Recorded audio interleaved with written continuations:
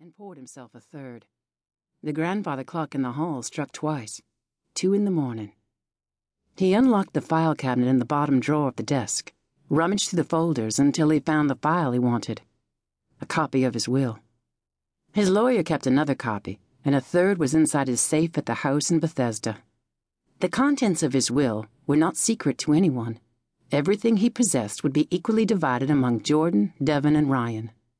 Jordan had protested, telling him that she didn't expect such an enormous legacy, but he had quieted her protests with a tender caress. "I owe you more than I will ever be able to repay," he told her. Dan finished off his third drink. Minutes ticked by as he contemplated the Glock on his desk, Grandfather Price's antique desk. Family lore claimed the desk had belonged to Jefferson Davis, a contemporary of his ancestor, General John Ryan Price. Dan poured another glass of bourbon, picked up the bottle and the glass, and walked over to the leather Chesterfield sofa. He sat down, placed the bottle on the floor, and considered his options. Death was preferable to the fate that awaited him. Dan's eyelids flicked open and shut. In the twilight zone of being half awake, half asleep, he didn't immediately realize where he was or what had awakened him so abruptly. Woozy from sleep and too much bourbon, Dan recalled that he had contemplated suicide to solve his problems.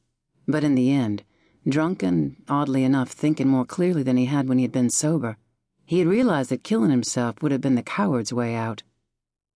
Dan swatted at something cold against his cheek. His fingertips raked across the metal object.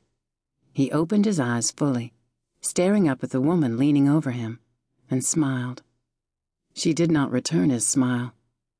His gaze zipped from her familiar face to his own hand holding the 9mm, its barrel pressed firmly against his head, and it was only when he tried to ease the gun away from his head that he realized her hand covered his. Her index finger squeezed tightly over his, against the trigger. "What the?" Before he could react, she forced his finger down against the trigger, firing the gun at point-blank range, directly into his brain. Dan's last thought was that someone he trusted completely had just killed him. Chapter 1. Jordan Price was a cold-hearted bitch. Cool, controlled, and calculating. If she was a better actress, she would at least show some sign of emotion.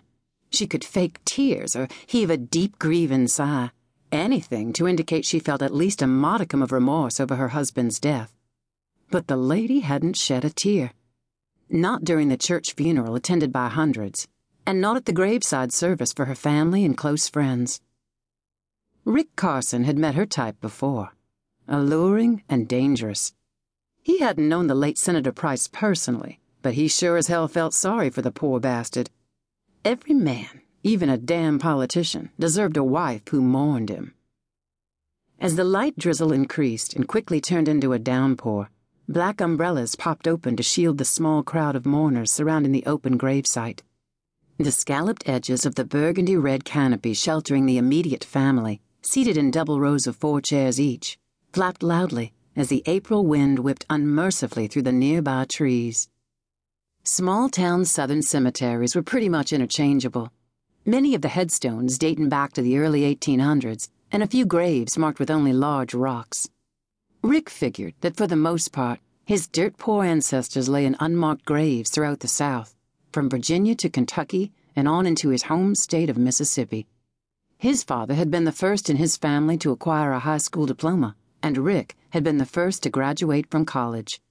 He had about as much in common with the dearly departed senator as a buzzard has in common with a peacock.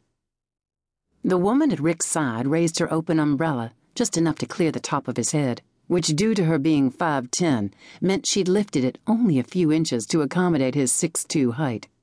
Nicole Powell was his boss's wife. Actually, she was Griff's bride of 7 months and co-owner of the Powell Private Security and Investigation Agency. If Griff wasn't out of the country right now, he'd be here instead of Rick, who had worked for the agency the past 5 years. As the minister uttered the final prayer in the 20-minute ceremony that had included the mournful wail of a bagpiper's rendition of Amazing Grace,